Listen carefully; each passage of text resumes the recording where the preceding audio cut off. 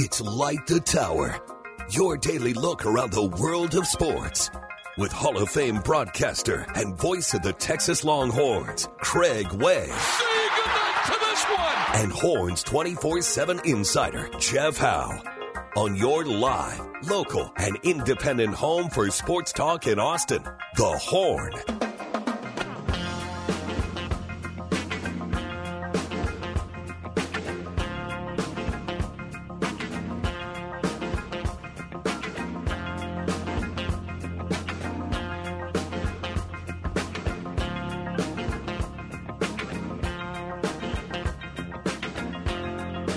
Good Tuesday morning to you. I say good.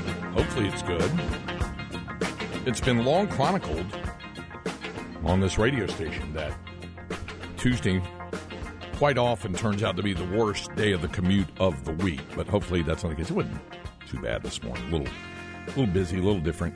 But hopefully it's going well for you, whether it's a commute or working from home, or even if the word commute is a stretch because you're close by. Good on you, by the way. However your day began. Hope it's going well now. Welcome to Light the Tower here on the Horn. 104.9, 101.9, AM 1260. Live, local, and digital on the Horn app and at hornfm.com. My name is Craig Way. Glad to have you with us. Jeff Howe will be along shortly. Our man behind the glass, Cameron Parker. What did you do last night? First of all, you doing okay this morning there? I'm doing great, Craig. How did you spend your Monday night? And I'll tell you how I spent mine, but go ahead. See, Monday night, was it last night? Yep. I think I finished up the quarterback Netflix series. How have you I haven't had a chance to dive into that. I hear really good things about it. Yeah. It made me like Pat Mahomes a lot more. Really? Made me love Kirk Cousins. That's what I'm hearing. Everybody still can't stand Pat Mahomes' wife. Yeah. She might be the spawn of Satan. Really? That much, huh? But besides that, the Marcus Mariota part's really weird, but besides him, the way they covered Kirk Cousins and Pat Mahomes, it's hard to dislike him now. Did you find yourself having empathy for Marcus Mariota? I mean, a little bit, but at the same time, the way he left the team, and it was just kind of like... Kind of checked out on him. Yeah, just, not really. Yeah. I mean, he's a millionaire. He's going to be backing up Jalen Hurts. He's got a pretty good life. Okay. Yeah, he had his time in Tennessee. Yep. Great college quarterback. You can't take that away from him. NFL quarterback, but yeah. Okay. All right. Have you been able to watch it yet? I haven't. Okay. And that's why. But hearing from everybody else, and I have Netflix, so I'll definitely be viewing. I'll got definitely some time the next month and a half. Yeah, I do. The things that I know that I have on my plate this week. Thursday night, Lynn and I are going to the Paramount to see Boss Skaggs. Oh, nice. So on Thursday, by the way, I'm just letting people know all of our return cuts on Thursday are going to be Boss Skaggs. Okay. Including an Inconceivable. So I'm already designing it in my mind, okay? So that's going to be there. So anyway, they Boss Skaggs at the Paramount. And then Friday, we're going up to Arlington. I have to see the Dodgers. They're in town, so to speak. Yeah, it's as close as they're going to get to the area. They're playing the Rangers over the weekend. So we're going to go up and see the Friday game anyway. That'll be exciting. Yeah. So there's that. So that's a couple of things on the agenda, but I've got other things still to come. And there's a lot, still happening. So we'll see how all that goes. Among the things that we'll get to, we'll talk. Obviously, plenty of college football. Coaching school wraps up today in the greater Houston area. They have in downtown Houston at the George R. Brown Convention Center. They'll elect a new president today. And I've been asked about this before. They said, how much power, whatever influence, whatever, this is the president of the Texas High School Coaches Association. It's more about being a conduit to the active coaches, because the guys who run the Texas High School Coaches Association are the executive director, Joe Martin, and the assistant executive director, And that's Glenn West. Those are the guys who are there. But, of course, the membership body of whatever, 13,000 plus or whatever, they set the policies for the things they want, the agendas, for the things that they want to get accomplished. And then the president is a rotating annual thing. It's really a 3-year commitment, but you're really and truly only the president for 1 year. You're elected, and you're called the president-elect. Kendall Miller from up in the Frisco area is getting ready to assume office as the first elected African-American president. So and he, I've talked to him and interviewed him about the responsibility that goes with that and representing all of those coaches. He was elected last year, so he will step into the office. When you are first in the 3 guys who are on the ballot this year, whoever gets elected will be the quote-unquote president-elect and is kind of in an administrative role and helps out. Then you serve your 1 year as the president, and then you're called a past president for 1 year where you're kind of in an advisory role. So it's really kind of a 3-year commitment.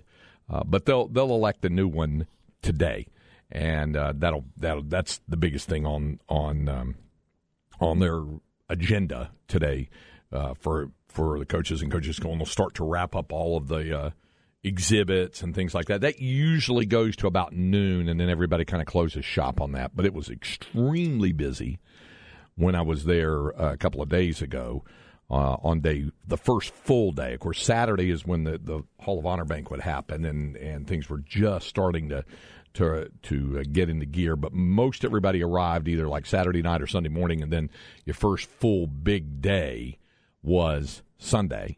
And then yesterday, another big day. Yesterday, by the way, in addition to some coaches, and there were more coaches who talked yesterday. Now, all of the Division I coaches in the state of Texas who were on that FBS coaching panel that I got a chance to moderate spoke on Sunday, except Jeff Traylor of UTSA. He spoke yesterday. He had a news conference yesterday. Now, he was on the panel with us on Sunday. Like I said, he was kind of the most entertaining of the whole group. But he had a news conference yesterday. And then also yesterday, Matt Rule, the new head coach in the Nebraska Cornhuskers, who, of course, elevated Baylor out of the problems that they had, and then left for the NFL and was with the Carolina Panthers, and was probably the most recent example of a guy who did an outstanding job at the collegiate level who it didn't work for him at the NFL level. And there are many, many coaches who have fallen into that category. Most notably, Lou Holtz, who left NC State, remember, did a great job there. Had 1 year with the New York Jets, and then went to Arkansas, and from there to Notre Dame. And and then, of course, obviously, most notably recently, was Nick Saban, after winning a national title at LSU, and then going to the Dolphins. And it didn't work there with him in Miami, and then goes to Alabama, and, of course, establishes so much history as the head coach at Alabama. But that was an example, the most recent high-profile example of a coach who had a lot of success at the collegiate level, tried it at the NFL, and it just didn't happen. And it didn't work for whatever reason. And the same thing you can say for Matt Rule. Did a great job at Baylor. Parlayed that into becoming the coach, and really before Baylor did a really good job at Temple, and then did a great job at Baylor, and then parlayed that into the head coaching job of the Carolina Panthers. It didn't work for him there.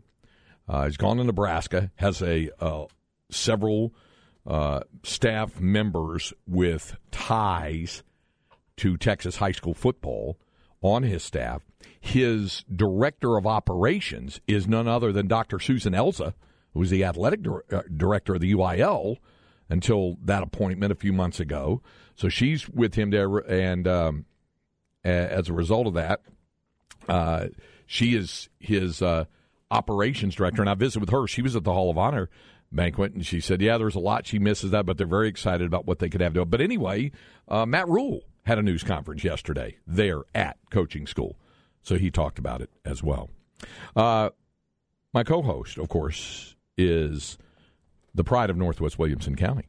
He is a proud graduate of Florence High School, even though he disdains wearing the color purple on a regular basis. Yeah, it's not really a good look for anybody. It is for some people, but for those of us who carry a little more carriage, yeah, probably not so much. You know him best for his outstanding work at Horns 24/7. That's Jeff Howell. I missed Matt Rule yesterday. You missed Matt Rule yesterday. Damn it. He was Love there. me some Matt Rule. He was there, and Jeff Traylor did his news conference yesterday. He didn't do it Sunday. Oh, yeah, he was on the schedule Sunday. Yeah. He probably just wanted to hold court Monday. Yeah, and he did because he invariably does that. Yeah. He invariably does that. You know what? What's interesting? We heard your interview with G.J. Kinney yesterday, and as much as anything I tweet Texas related or put out on social media Texas related gets a good reaction. Sure. I really felt like, and I told you this, I really felt like my biggest takeaway from being at coaching school Sunday was, man, and I got feedback from some of my Bobcat friends when I tweeted out. I said it really feels like, for the first time in a long time, they've got a chance to get it going in the right direction down there. And I really feel that. And a lot of my Texas State people texted me or reached out to me yesterday, and they said, you know what, you're not lying. Like, it really – and I think a lot of that, I know people are probably tired of me saying it, but I think a lot of it goes back to you've got a head coach and an administration, namely your athletic director and your president, that are all on the same page, going in the same direction. That's so huge. On top of the fact that, you know, GJ's bright. We saw what he did at UIW. The track record is there. The high school coaches love him. His dad was a high school coach. So there's he checks a lot of boxes that you'd like for somebody to be the head coach there, but it feels different this time.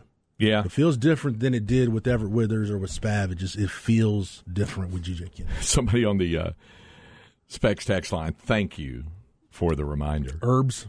Yeah. When I was talking about the coach that said the most recent high-profile, I erred because there's an even more recent and high-profile example. Urban Meyer trying it with Jacksonville. It happened so quickly with him. Who are you talking about? I heard you say coaches who achieved success at the collegiate level, tried it at the NFL level, and it didn't work for whatever reason. I said, Lou Holtz. I started with Lou Holtz. Bud Wilkinson. Yeah. Now, Bud Wilkinson's deal was different because, remember, when he quit after, 1963, he was out of it for a while, went into broadcasting for a while, then came back, and the Cardinals gave him an opportunity, and it didn't work. He was already in his 70s, I think, when he tried it. And but that is another example. I mean, there was a time lapse in between, but then he came back and tried it. You're right, with the Cardinals. Have you mentioned the offensive coordinator who may or may not be calling the plays at Texas A&M? Bobby Petrino. No, I hadn't, because I was talking about head coaches, but that's another example of a guy who had success at the collegiate level. You know, I don't know if times have changed, but we talk about, you know, Matt Rule's one of the out-of-state coaches from his time at Baylor that, like, the Texas high school coaches love. Yeah. If you want to make a list of coaches that the Texas high school coaches are not fond of, Bobby Petrino might be at the top of that list. Wow. Just from what I've heard from over the years. I've straight up, Craig, had coaches tell me Bobby Petrino is not welcomed on my campus. Really? Yeah. Wow. Yeah. I hadn't heard that. I think a lot of that goes back to when he was at Arkansas and started pulling some offers and rearranging some things, and I don't think he was up front about it. So, yeah. Okay. It's a little unsavory. Okay. Like I said, maybe times have changed, but when he was at Arkansas, there were some places in the state where he was not welcome. Okay. All right. So we were talking about different ones who were successful at the collegiate level. I mentioned Nick Saban, obviously, trying with the Dolphins, and it didn't work there. And then, like you said, we mentioned Lou Holtz. And then I said the most recent high-profile example, I said might have been Nick Saban, but I was forgetting about Urban Meyer. So, yeah. So I'm sure there's a couple other I'm forgetting. He's tied with Lou Holtz and Petrino for the fourth shortest NFL head coaching tenure. 13 games. 13 games. There it is. Jim from Lago Vista said, like the Jim Wacker year. Jim Wacker didn't Did I miss something? No, I think he was talking about Texas State football getting off track. Okay. I got you. Okay, I'm following you, Jim. And now I see what you're saying. I'd settle for the David Bailiff year at this point.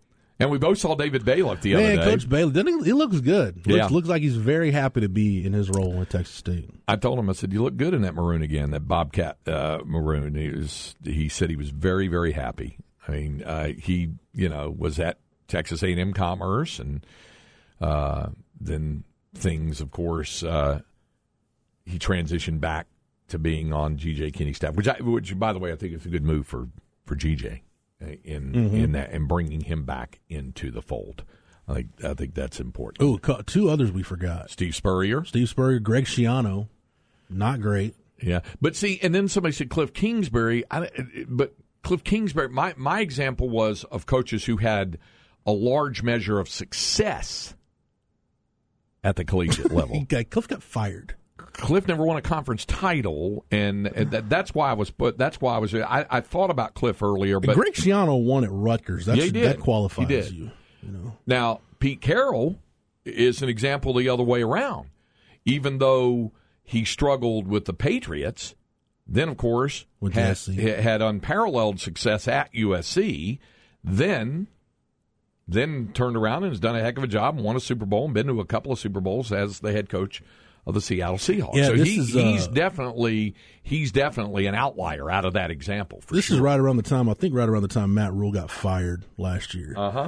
This is from the Sporting News. They combined this. The 5 winningest coaches who were college head coaches prior. They were college head coaches, and then they got NFL jobs. Yeah.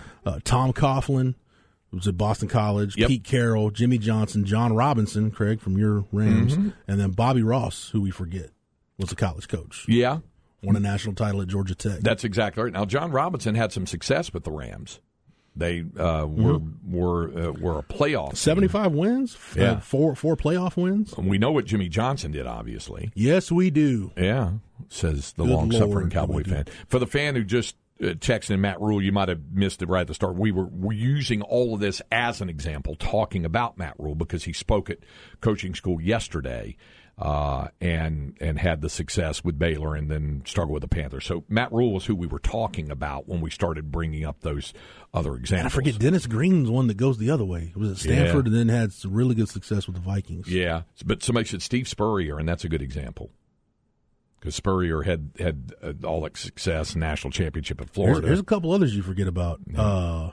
Rod Babers, former head coach in Detroit, Steve Mariucci. But Steve Mariucci's college, I don't think he didn't have sustained college success. He had like one good year at Cal, but he was more of like an NFL guy that went to college for a brief time and then jumped back into the NFL. So I don't know if you can really count Mariucci. You can definitely count Butch Davis, though.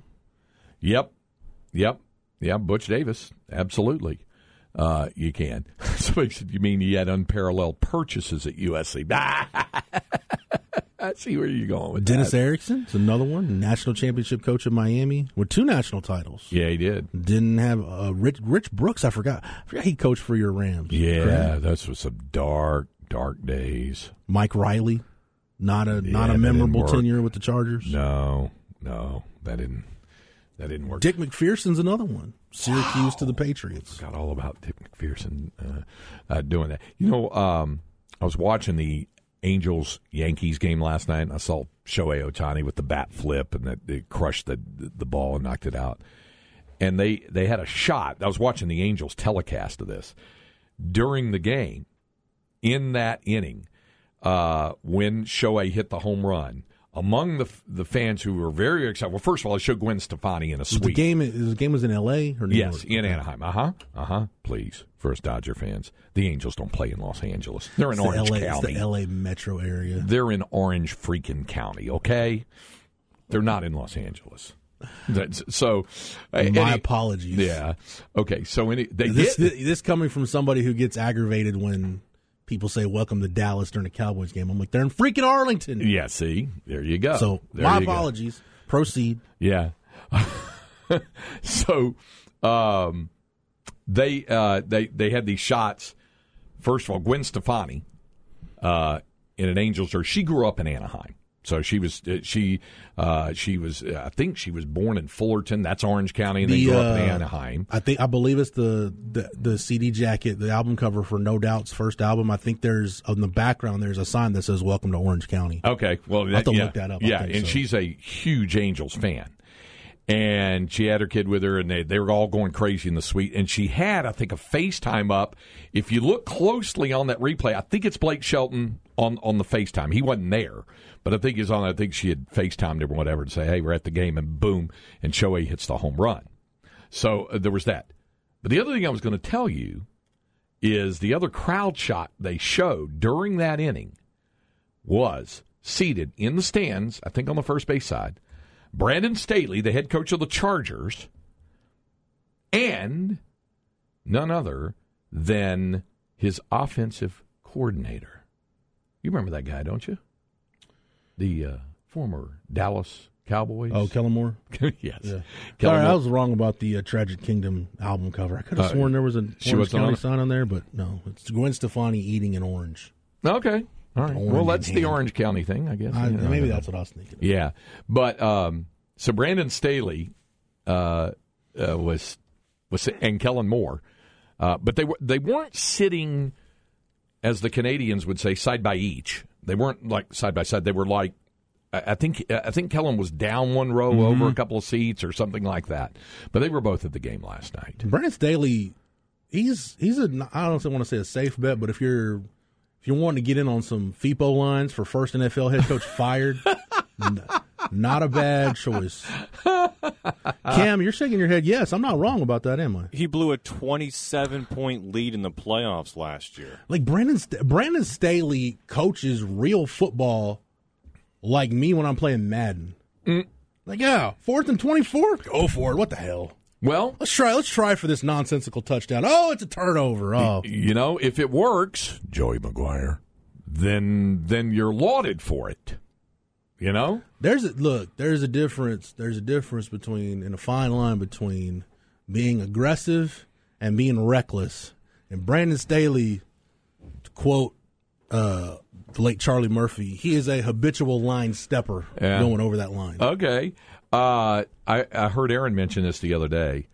Last year, and I know you always have access to all these numbers as well, and you pull these up, that last year Joey McGuire went for it on 4th down 52 times and was successful like 30-something, 63% of the time. Mm-hmm. Yeah. So it's kind of like, what was that? Sex Panther, 60% of the time it works all the time. It works all the time. The cologne. So, yeah. Howard Schnellenberger, some of the Miami Hurricanes, the late great Howard Schnellenberger, went 5-5-1 at OU. The last time the Texas Longhorns were in a tie football game, 1995. Anybody written a book on Howard Schnellenberger's 1 year at OU? No. Got to be some scribe north of the Red River. He's the first person I ever heard use the term Sooner Nation. Yeah. 1990, Sooner Nation. That was his deal. Yeah. And they went 5-5-1. And Texas had a 21-0 lead early second quarter. Bucky can tell you all about it. It ended up a 24-24 tie. Well, if you look at a game between two head coaches that their fan bases by the end of their tenures were not very fond of them, a Howard Schnellenberger John Malkovich matchup is up there. And in hindsight, a Tom Herman Lincoln Riley matchup is probably up there as well. Yeah, Lincoln Riley for completely different reasons. For completely different reasons. Man, they hate that guy. I think you're right. I think there's more vitriol from Sooner fans for Lincoln Riley. Believe it or not, don't drive off the road if you're driving and listening to us. I think there's more vitriol for Sooner fans for Lincoln Riley than there is for Longhorn fans for Tom Herman. 100%. Yeah, 100%. Because at least Texas fans still refer to Tom Herman by his actual name. OU fans will not refer to Lincoln. Some will not refer to Lincoln Riley by his name. Yeah, they've just taken to calling him TBOW. I don't hate Tom Herman. Oklahoma fans hate Lincoln Riley. Yeah. Like, I don't think Lincoln Riley. I would not advise him to set foot in the state of Oklahoma for a long time. A long time. Yeah. I think he'd probably take you up on that. Yeah. Former Muleshoe Mule. What will happen first? Jimmy Johnson inducted to the Cowboys Ring of Honor, or Lincoln Riley inducted into the Oklahoma Hall of Fame? Jimmy Johnson. Jimmy Johnson. Probably. Yeah, because Jerry has actually said that Jimmy will go into. He'll go in when I'm ready for him to go in. That was a quote from him. He said he'll go in, but he'll go in when I'm ready for him to go in. And that was Jerry being Jerry. Yeah, it is, and So I think like Joe Castiglione and all the administration at OU will probably have to be dead and gone for Lincoln Riley to get any kind of recognition at OU. Maybe, or at least not on the scene anymore. But then again, I mean, he won conference championships, but it's not like he's in that elite group with Bud Wilkinson and didn't win a Barry playoff Switzer game and Bob Stoops and win a national championship. Yeah, and OU's one of those programs where that is the standard. That's how great coaches are measured. Speaking of recognition, watching the quarterback series, Jeff was reminded that Pat Mahomes made the Texas Tech Ring of Honor Hall of Fame before Graham Harrell or Michael Crabtree. yeah, that just get him in there. Yeah. Our Specs text line is open at 337-3776. Well, didn't in Texas Tech's defense, Red Raider fans, mark the tape. I'm going to defend you here. Okay. Didn't Texas change the number retirement rules so they could retire VY's number? Because it used to be you had to be like a Heisman winner to get your number retired. No, that's not correct. Okay. The actual wording, and I asked about this, the actual wording is you have to win a National Player of the Year award. Is that how it's always been? Or was that changed like around 2007 when VY had his number retired? No, I think it was, I think it had to, I think it was before that actually. Okay. You did not have to win. And then somebody said, well, what about Bobby Lane? His number, that predated when they set the policy in place, when they set that up there. So, by the way, I think Pro Football Hall of Fame balloting is going out to those who have votes here pretty soon. It'll probably be announced, the next class or whatever pretty soon. And once more, Tommy Nobis is on the veterans ballot. I hope he gets in. He should. Yeah. I think I'll look this up during the break. I think he's the only member of the 1960s all-decade team who's not in the Hall of Fame. Yeah. Need to make that happen. It's not his fault he played for a garbage team. Yeah. So somebody says they didn't retire Mahomes' number. Well, they put it. God, y'all want to get technical? They recognized him at the stadium. They hung the number up. They posted his number and his years at Tech in their ring of honor. See, Red Raider fans, it's not that I dislike all of you. I dislike the 1% that can't even take the little bit of credit I'm trying to give you. So, anyway. I'm giving you a compliment. Just shut up and take it. All right. You're erasing you're undoing all your good work. Well, your good deed. Well, I did. you did, and so let's go to the break before I aggravate anybody else or anybody else aggravates me. Okay. Hey, you do have a Longhorn Notebook coming up. Yeah, we're going to talk about. Actually, I thought this was going to be a rant against the SEC, but it's really no. Actually, upon further review, it's really. Longhorn Notebook's going to be more about my disappointment in my industry, and I'll explain it on the other side. Oh, good. I'll look forward to that. Somebody said Ring of Honor inductee and Texas Tech Hall of Fame. So that is the actual. That is the actual. His name is on the stadium now, is it not? Yeah, that's. But the person was setting you straight. Say they didn't actually retire his number. They put it in a Ring of Honor as the inductee in Texas Tech Hall of Fame. Here's the question: Have they actually retired any number? I don't know the answer to this. So maybe the texter can let me know. Did they retire Donnie Anderson's number? Did they retire E.J. Hollop's number? That's the question I'm asking. To Cameron's point, they recognized Patrick Mahomes before they recognized freaking Graham Harrell or Michael Crabtree. Yeah. There's 3 Texas Tech Raiders who have numbers retired: Donnie Anderson, E.J. Holub, and Dave Parks. Okay, yeah, I mentioned E.J. Holub and Donnie Anderson and Dave Parks. Okay, so those numbers are retired and can never be worn again. Patrick Mahomes' number has not been retired, but he is in their Ring of Honor. It's kind of like, North Carolina with basketball, and you know this, Cam. If you walk into the Ding Dome, if you know what, I've got pictures on my phone from my trip to the Smith Center last summer. Went in there. I know exactly what you're talking about. That if you look, there are more jerseys or number hanging up in there than if you walked into a dry cleaners and looked at their daily load. It's just, but there's a clear and distinct delineation between what's called honored numbers, he uses air quotes around it, honored numbers and retired numbers. Cam, I don't know if you can see. I'll text this to you during the break, but there's 3 rows of jerseys that are honored numbers. The difference is there are like Tyler Hansbrough, Antoine Jameson, Michael Jordan, James Worthy. Let me see if I can see it this far. I'm sure George Phil Clement. Ford. Yep. Billy Cunningham? No. Charlie Scott? No. You got Cobb. Yep. Yep. And I can't tell the other one. Cartwright Carmichael. Rosenbluth? Lenny Rosenbluth, 1957 National Championship. Yeah, that's it. All the way to Tyler Hansbrough. So you got 1, 2, 3, 4, 5, 6, 7. You got 8. Those numbers are retired. And then all the rest are the honored numbers, the James Worthys and no, Worthy's numbers retired. Oh, you did say Worthy? Okay. Sam Perkins is among your honored numbers. It's this is so blurry. Let's see if I can. Tyler Zeller, Harrison Barnes, Ty Lawson, Wayne Ellington, Rashad McCants, Sean May. Those are ones from the national championships from like 05 and 09. Yeah. Other than Hansbrough, who of course was a consensus National Player of the Year, that sort of thing. So so there you go.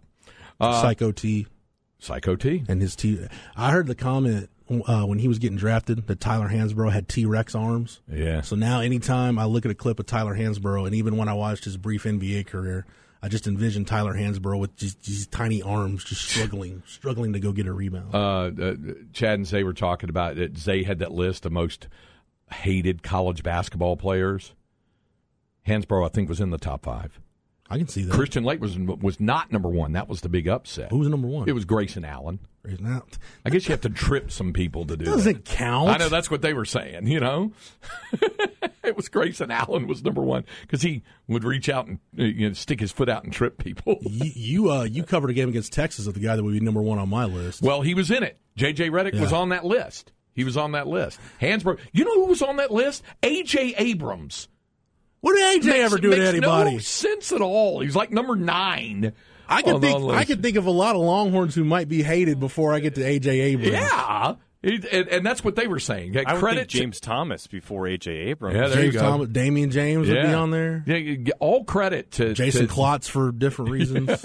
Brian Boddicker. Yeah, I mean, all credit to Chad and Zay. They had that list last week. It was hilarious listening to them talk about that. The top 10 hated college basketball players of all time. Well, I'm not sure A.J. Abrams makes it in the top 10 of hated Texas players. I know. It was weird, but anyway. Random. I don't care if we got to get the break or not. We'll get everything in eventually. I was talking to some. I want to say it was Bob Ballou, who Bob is a friend of the station. Bob's a Missouri guy. I want to say he was talking to Arthur Johnson about, hey, who's now the athletic director at Temple? No, this is a former Texas basketball player, or former Missouri basketball player, Arthur Johnson. Oh, okay. And he was talking to him about. He said, hey, who was? I want to say it was Arthur Johnson. He said, hey, who's the most intimidating guy, whatever fear guy you played against him before? Bob can answer the question. The answer was Gabe Manecki. Yeah, Gabe Manecki, no question. Like, he was the guy, he's the don't F with him guy. Yeah. Gabe Manecki was during his day. Punched Rafe LaFrentz in the stomach in a big Monday game at Allen Fieldhouse one night. All right. We'll get to our Longhorn Notebook coming up when we continue. Light the Tower. Yes, by the way, we will give away a copy of Dave Campbell's Texas Football Magazine on the program today. They sent out a release yesterday saying, I guess they got a lot of queries from people. A lot of times say, hey, where can I find your magazine? Because some have struggled to find it in some places. But I did see it on the shelves. I went in a Barnes & Noble yesterday to pick up my copy of Phil Steele's College Football Magazine. Look, Jalen Ford making the cover. He's on it. He's on it there. Yeah. So, how about Chandler Morris on the cover, though? I got to put a TCU guy on there somewhere. Chandler Morris is on the cover there of Phil Steele's magazine. Anaya Smith from Texas A&M. Dylan Gabriel from Oklahoma. Who, by the way, we'll talk about that in the next segment, too. And Cooper Beebe of Kansas State. That little faux pas. Okay. So, anyway, they're on the cover. So I went into Barnes & Noble, up in Round Rock, and I did see Dave Campbell's Texas Football Magazine in the Barnes & Noble, so they're in that as well. But they were listing all the places. But one place where you can get one is a copy right here. We've been doing it now for a month, and we'll continue to give away copies of the magazine while we have them. So we'll give away a copy before we're done today. And we'll give you the number to the call at that point. We'll continue with Light the Tower on the Horn, 104.9, 101.9, AM 1260. We're live, local, and digital on the Horn app and at hornfm.com. It's just one of those days where you don't want to wake up. Everybody sucks. You don't really know why, but you want to justify. If someone's head off, no human contact. And if you interact, your life is on contract. Your best bet is to stay away, motherfucker. It's just one of those days. Craig Webb and Jeff Howe, Light the Tower. If there's a bigger Limp Bizkit fan on this planet than Dusty Mangum, it's Jeff Howe. Dusty Mangum. I'm not ashamed. That Dusty Mangum, the hero of the Rose Bowl win over Michigan, listed in the media guide, favorite band or artist, was Limp Bizkit. By the way, speaking of favorite band or artist, Friday, Cam Parker does the music survey on Friday. Every generation, every era has a certain genre of music that you're responsible for that is objectively bad.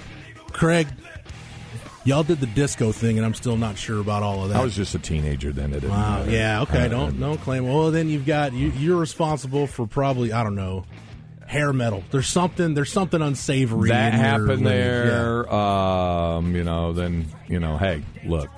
When I was in my 20s, I mean, like I said, the unmentionable Air Supply, and then there's Spandau Ballet. Was ABBA you're doing, or was that a little before you? That was teenager. Okay. Time. My era, late 90s, early 2000s, Yeah. new metal happened under us, and we have to wear that. We have to wear that like a scarlet letter. You and Chad Hastings. I wear it proudly. little Linkin Park, some Head PE. So, hey, somebody on the Specs text line says, nice return cut, see? By the way, that's what my phone wakes me up to every morning. Well, I can see it doing that. So ornery. Yeah. Nothing like Fred Durst screaming at you in the morning, dude. Get you started. Yeah. So somebody said, I would think current player Brock Cunningham would be ranked ahead of A.J. Abrams. A.J., if you're listening, that's not our list. That was Chad and Zay were reading that list? Yeah, it was some strange deal. I don't know. I have to ask Zay about that since Chad's on vacation this week. Yeah, we'd have to do that. Hey, speaking of Texas basketball players, we ran into Harrison Smith. We were having a conversation in the hallway. Had a good at chat coaching with him. school. Came by, said hi. Yeah, sure did. I've got a Harrison Smith story that I can't share on the air, publicly. but, Okay. yeah. Okay. Remind me during the break. Okay. At dinner, it was a week ago tonight. No, I guess Wednesday night. Whatever. At dinner with the Big 12 play-by-play guys. Oh yeah, the Secret Society. That's the one. Yeah, the Secret Society. Did you guys go into your secret meeting after that? We did not wear any weird masks or do any vote to off somebody. No, we didn't. We didn't do any of that. Where was Toby Rowland? He never makes that. He never makes that, and Dave Hunziker rarely makes it because the for whatever reason they're work-related reasons. Neither one are able to make Big 12 Media Days pretty much annually. I can't remember ever seeing Toby, the voice of the Sooners, at a Big 12 Media Day. I've seen Dave Hunziker once or twice. I don't think I've ever seen Toby at one. He's busy. He's got stuff going on or vacation, and he just doesn't make it. You figure any chance anybody had to get out of the state of Oklahoma, even for a day or two, they would just jump at it. Well, I don't think I've ever seen him at one. Like I said, I've seen Dave a time or two. Robert Allen was there, their sideline reporter. He was there, but he wasn't with us. Although we had sideline reporters at the dinner, it was just Big 12 broadcasters. It wasn't just the Secret Society of the play-by-play guys. We had analysts there as well, and I think John Walters, Iowa State's play-by-play guy, came in the next day with Iowa State when they flew in. I think everybody else was there. But when they were there, we got to talking about basketball players, and somebody said, well, there's somebody coming back for his, gosh, it's a 5th season. I said, hey, fellas, got Brock Cunningham. They're like, what? I was like, yeah, that guy. Brock will be back one more year as he works on his master's program in advertising. Yeah, one more year for Brock. Man, if you're talking about hated Texas basketball players, Brock might actually be number one on a lot of lists. He's up And there. I love Brock, but And he embraces the hate. He gets it. Yeah, he gets it. He understands. Yeah. One more year, Brock. Look forward to that. One more year. Hey, I mean, you asked a guy like Tyrese Hunter that played against Brock in the Big 12 that transferred in, and Timmy Allen said it too. When they got here, initially they hated Brock, and Timmy made no bones about it. He's like, I hated Brock, and Brock hated me, but then they became really good friends after a while. Cooter on the Specs text line said, after hearing Limp Bizkit, I had to check to make sure my radio was tuned to the right station. And then somebody else said, Brock Cunningham, trash. He is not trash. He's a hard-nosed player. He's a college graduate. He's working on a master's program. And he's a good dude. He's not trash. And I will be the first to defend him. He loves his jorts. We won't hold that against him. Yeah, as a matter of fact, that might be a notch in the good column for Brock. Cam, do you own a pair of jorts? I do. Do you really? Yeah. Are they if you're mowing the grass or something, you wear the jorts, or are they nice jorts? Usually when I attend the Coke 600 up at Charlotte Motor Speedway, I'll break them out. Of course, a NASCAR event. The jorts are NASCAR. Is that required dress, by the way, when you go to a NASCAR race? Jorts and a cutoff T-shirt. And a trucker hat that says I farted on it or something. All right. Not the farted part. I was going to show you a picture, but you can't tell it in there. I kid NASCAR fans. I jest. Somebody else who I can tell you is wears jorts is my oldest brother, but you can't see him in there. We're at dinner. There's a picture, and there were nice jorts. There were nice jorts when we were at dinner. So, if such a thing can exist, and that it was. Let's get to our Longhorn Notebook for this. Jeff Howe's Longhorn Notebook. Got one more cut from Sark, his press conference at coaching school on Kelvin Banks. I was just thinking, we're getting ready for college football awards season, Craig. Preseason watch lists are about to come out. I got a feeling Kelvin Banks will be on a few of them. And really, he was. You realize Sark got through his whole press conference at coaching school without anybody asking about quarterbacks? That's amazing. Blown away. I'm looking around like, no, none of you ask about quarterback. Don't waste a question. We got 15 minutes with Sark. You can ask him something else. Don't ask him. Well, when we had him on, when we had him on last week, we didn't ask him about it. The only reference made was at the end of the interview, and I said, we're going to let you go. I know people are pulling on you. And I said, we got your quarterback coming up. And he said, he's way more interesting than I am. So the only player Sark was asked about was Kelvin Banks. And just some numbers I've gone over on this show and that I've written about at Horns 24/7. Sark runs those down right here talking about Kelvin Banks. Well, I think Kelvin had a great freshman year. He went against, I got to get this right, 4 first-round draft pick defensive ends. And I'm going to be remiss if I leave somebody out, but I'm going to take a run at it, and then somebody help me along the way, okay? So he went against Will Anderson. He went against Tyree Wilson.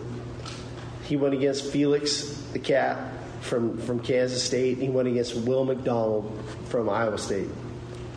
0 sacks. So I think the guy's got A, elite talent and ability, but B, the maturity that it takes. I mean, it's unique because everybody talks about you have to graduate early coming out of high school and get there early. He didn't. He came in the summer. And when he arrived in the summer, he continued to work and do what he needed to do, and ultimately he became a starter. So I do think the sky's the limit. He's cut from the right cloth, man, and we're fortunate to have him. When you talk about the offensive line, Craig, we thought Connor Williams was going to be this guy, and Connor had an All-American sophomore year, but it was hurt his junior year, and we really didn't get to see the full go of it. Sam Cosmi was going to have one of those years, and Sam had a good year, but it was the COVID year, and everything was just out of whack that year. This is the latest of a guy that you really feel like, okay, he's got a chance to be a cornerstone of this offensive line, the kind of guy you can build everything around. But it feels different with Kelvin Banks because, again, Sam Cosmi redshirted and then started at right tackle then moved over to left. Connor Williams did start the first game of his freshman season at left tackle, but I think we can all agree the offensive line situation was much different in 2015 than it was in 2022. And for Kelvin Banks to do what he did, he's one of those guys that if everything keeps going on the current trajectory, he's not going to be here 4 years. He's going to be here 3, and then he's going to go be a top 10 pick of the draft. That's just the way those things go. It's been a while since Texas has had one of those guys. It feels real like, I know there was some talk about that with Connor Williams and Cosme, but it feels real when you talk about with Kelvin Banks, that high NFL upside that he's got. Here's what I want to know about Kelvin Banks. Since you mentioned Sam Cosme, can he catch a pass? That I don't know. I bet he's athletic enough he could. Probably. Wouldn't doubt it. Yeah. Wouldn't doubt it. I still see Cosme rumbling into the end zone against West Virginia. But when we talk about the offensive line and how much better can this group get, Kelvin Banks' ceiling is high, and you've got guys on that offensive line that, they all return all 5 starters, but other than really Jake Majors, you forget how young that group was last year. Hayden Connor hadn't started a game. Cole Hudson hadn't started a game yet. Christian Jones was coming off a year where he was, quite frankly, wasn't that good in 2021. Now you get Christian Jones back after a solid year. You know what Banks has. And between Majors, Connor, Hudson, and DJ Campbell, of those 4, you're going to end up with 3 really good starters on the interior offensive line. I'm glad you brought up Christian Jones because I'm sure you remember this. I remember this as well. Going in at right where we are right now in July, or even into August, going into the practice. And folks were talking about the offensive line, and they said Christian Jones. And the universal reaction was, oh, he's back. He's back for 1 more year. Okay. Well, everybody assumed he was going to be the odd man out. Yeah, because he's not. And then he winds up, as you said, a very solid year for him. That's all you can. You can. Ideally, you'd want, and you think of great college tackles, right? Like you'd want Orlando Pace or Jonathan Ogden, Justin Blaylock. Like you'd want one of those guys. But the best thing you can say about an offensive tackle is if you don't think about them throughout the course of a game. Like, oh yeah, he handled his business. I don't even remember seeing him out there. And the most audible thing you hear about him is Banks as a freshman when he was getting after the Oklahoma players and was having none of it on some of the talk. That helped set the tone for 49-0. Yeah, was him. That's what that game is about. Guys that the quicker you understand that game is played to the echo of the whistle, the better off you're going to be at the end of the day. Yeah. He certainly did that last year. And the other thing I wanted to mention, too, like I said, I thought I was going to get in here and rant and rave, but... You usually do. Well, I tend to sometimes. But you already did to the Tech fan who was just trying to make sure you were correct in your categorization of Patrick Mahomes, saying his number wasn't retired. It was honored. He's in the Texas Tech Ring of Honor and Hall of Fame, and his number up on the wall. But Josh Williams, the LSU running back, I saw some things attributed to him yesterday, and basically, they're in for Texas and Oklahoma are in for a rude awakening when they get to the league, and then this is what all this was attributed to Josh Williams. They don't know what they're getting into, is the quote, and I saw this in some headlines, but he did say, I don't think they know what they're getting into. The SEC is a beast, but what if you just looked at the headline and just looked at that quote, you'd miss this part of what Josh Williams said. I love the fact that the SEC is expanding more to Texas. I feel like a lot of kids from Texas leave Texas because they want to play in the SEC, but now they're bringing it more to Texas. I think it's a great thing for football. That's a pretty freaking big part of that statement. And I just, look, I understand in my industry, I understand we have article quotas we got to meet. There are numbers you got to meet, benchmarks and page views and sessions and all kinds of stuff. And I understand the catchy headlines probably can get more people to click on it. I'd like to think there's a balance between doing that and being responsible. I'm just asking folks in my industry, just try to be a little more responsible with what you're doing. Do I screw up headlines from time to time? Yeah, I can mess it up, and I've been guilty of it. But let's just because this is the type of stuff that for those of us that are on a beat, it makes players less likely to want to open up. Yeah, because now they think, okay, I said this. Now every time I say something remotely interesting, it's going to get twisted on me, and it's going to make it look like I said something that I really didn't mean. Yeah. So just, especially the folks that have to aggregate stuff, just be a little more responsible. That's all I'm saying. Just kind of, because I was like, oh man, I was coming in here ready to defend Texas and Oklahoma and be like, look, I get the SEC, it's a line of scrimmage league, it's the toughest league in the country, but let's not act like everybody's Georgia. Let's not act like everybody in that league is Alabama. Like, you've got some teams that Texas and OU can go in there and beat. I think Mac Engel, the Forward Star Telegram, wrote a deal about that. He's always kind of looking down his nose at Texas and Texas A&M anyway, and he's always pumping up TCU and all that. But he made a valid point where he said they're not all Georgia and Alabama and maybe LSU. Yeah. He said there's Vanderbilt in there, and there's, and there's Kentucky's solid. Yeah. Mississippi State, South Carolina's on the rise. Yeah. I would say. Ole Miss, hey, we're seeing what Kiffin is doing there. By the way, Shane Beamer held court at coaching school. Did he really? How about the South Carolina opens the season with North Carolina, and both head coaches were there to address the THSCA this weekend. It's really random to think about. Yeah. But yeah, I was going to get here, man. Everybody in the SEC is getting all pumped up thinking, A&M went in there their first year and competed. Granted, they had a generational talent at quarterback, but they went in there and competed. That team wasn't all Johnny Manziel. They had some pros on that team. So Texas and Oklahoma, they're going to be fine. You're going to realize that both of them have the talent to compete week in and week out in that league. Now, can they go win championships in that league? That's another discussion. Yep. And I think from that standpoint, Texas knows what they're getting into. I go back to this, Craig. The Arkansas game, Sark's first year, the guys that are still on that roster, that was the F around and find out game. Yeah. Because Sark even said it going in, like, look, if you don't come prepared, his exact quote was, you're going to get your ass knocked off. Yep. And those of us that were in Fayetteville, those of us that watched it, it's exactly what happened. And I think this team understands, those guys that are left, understands what you're getting into going into that league. All right, coming up next, Inconceivable. We continue to Light the Tower on the Horn, 104.9, 101.9, AM 1260. We're live, local, and digital on the Horn app and at hornfm.com. Light the Tower. Inconceivable. Inconceivable. Inconceivable. Inconceivable. You keep using the word. I don't think it means what you think it means. Okay, here's an example of Inconceivable from the Specs text line. Longhorn Bear, one of our regular contributors, says, I am, in capital letters, so ready for football to start. ESPN Top 10 on Sunday had a pickleball play as number 4. Ugh.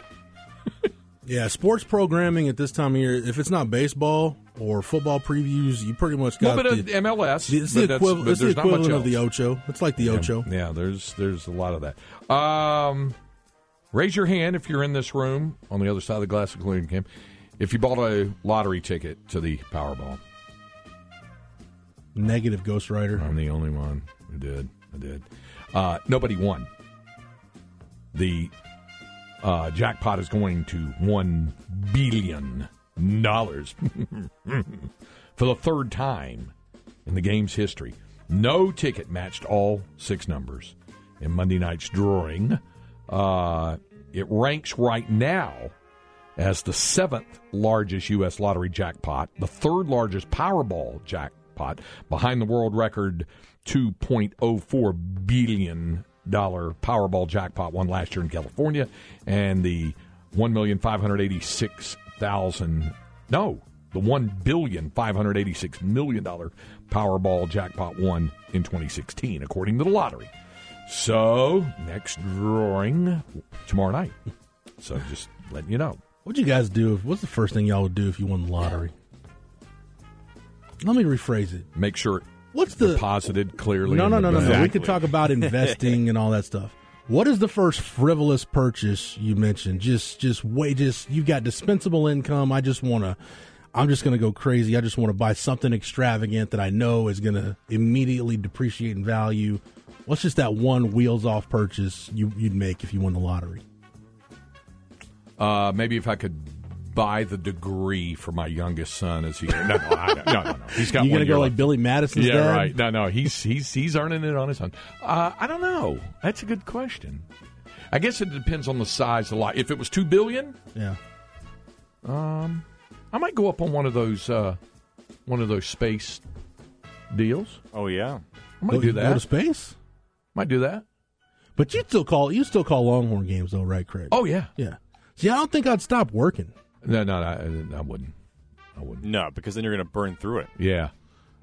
Bizarro Dale Dudley. That's a Hookers and Coke is always a responsible answer for this question. That's the kind of stuff I'm looking for. At least you're honest. You know? Okay. Exactly, man. 2 chicks at the same time. All right. That's the kind of stuff. Those are the kinds of answers I'm looking for. Okay. All right.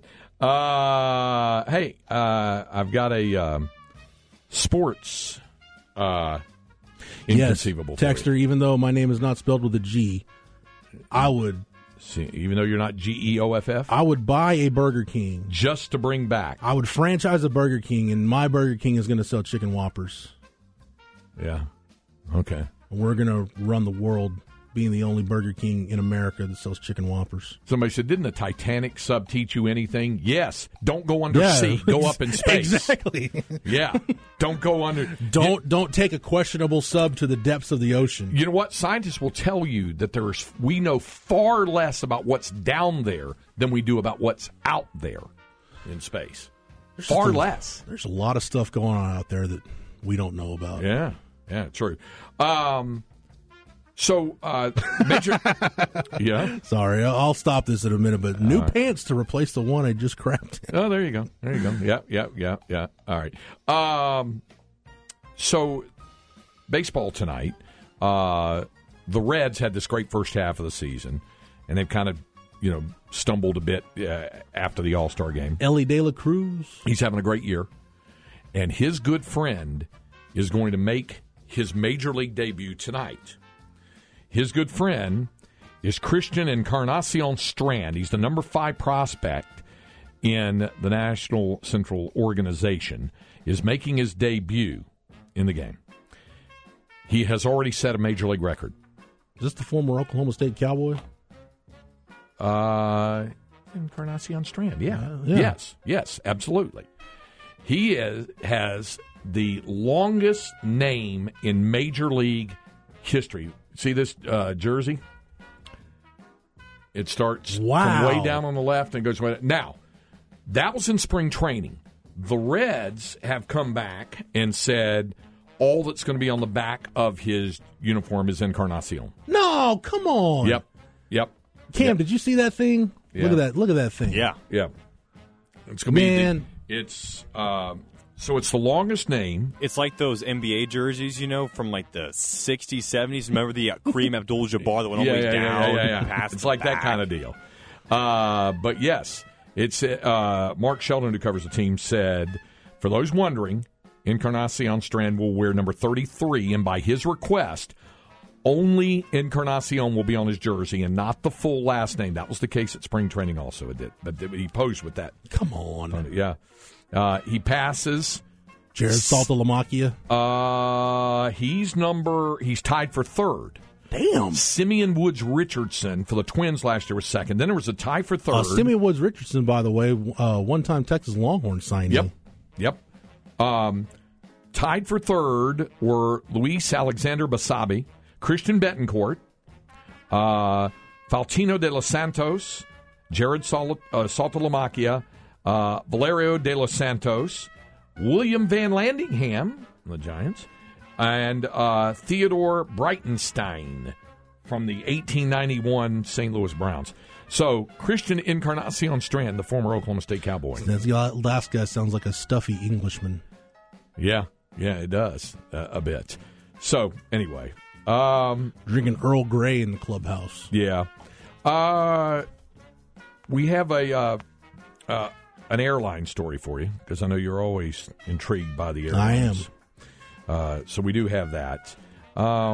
Yesterday we gave you the story about a kid barred from American Airlines for 3 years for trying to skip lag a ticket, that kind of thing.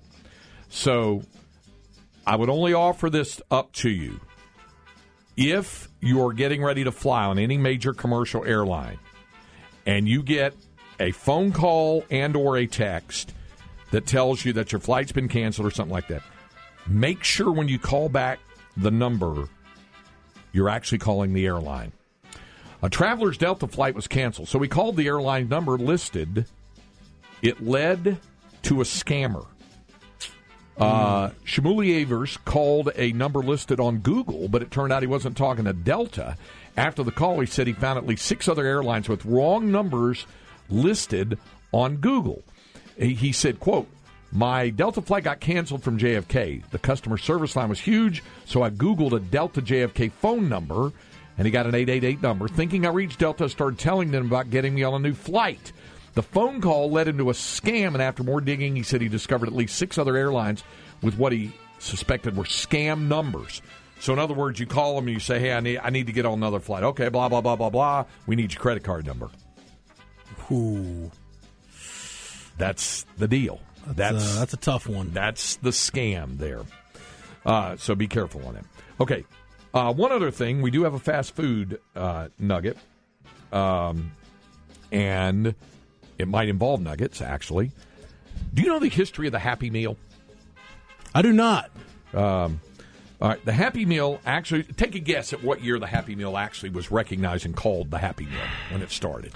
Not as late as I'm going to think. I'm going to go 82. Not that far off, Cam.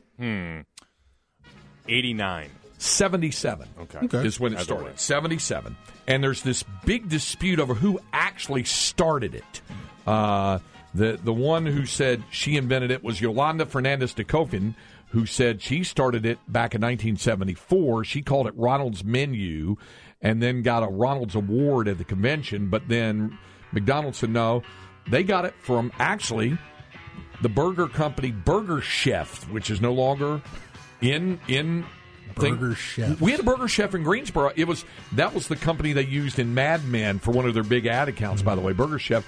They had a meal called the Fun Meal, small hamburger, fries, drink, dessert, and a toy delivered to kids in a colorful box. But Dick Brams, an ad executive, said he noticed his kid eating cereal and reading the back of the box of the cereal. So he wanted a very colorful box that had like Hamburglar and Ronald McDonald on there. And then another guy, Bob Bernstein, says, yeah, it was my agency that did that, and he's the one who named it the Happy Meal. What did y'all name the kids' meal at Wiener King? I think it was just called a kids' meal. Okay. When they had that. Yeah, in Wiener King. It was. I forgot to tell you, when I went through Greensboro, I did see the sign of the old Wiener King. Did you? Yeah. Bring back some memories? It did, but it's an Asian when you were cuisine the place king now. of wieners? I was an employee that worked there for all of a month. Okay. You were employee of the month. No, I wasn't either. Hour number 2 coming up here. Light the tower on the horn.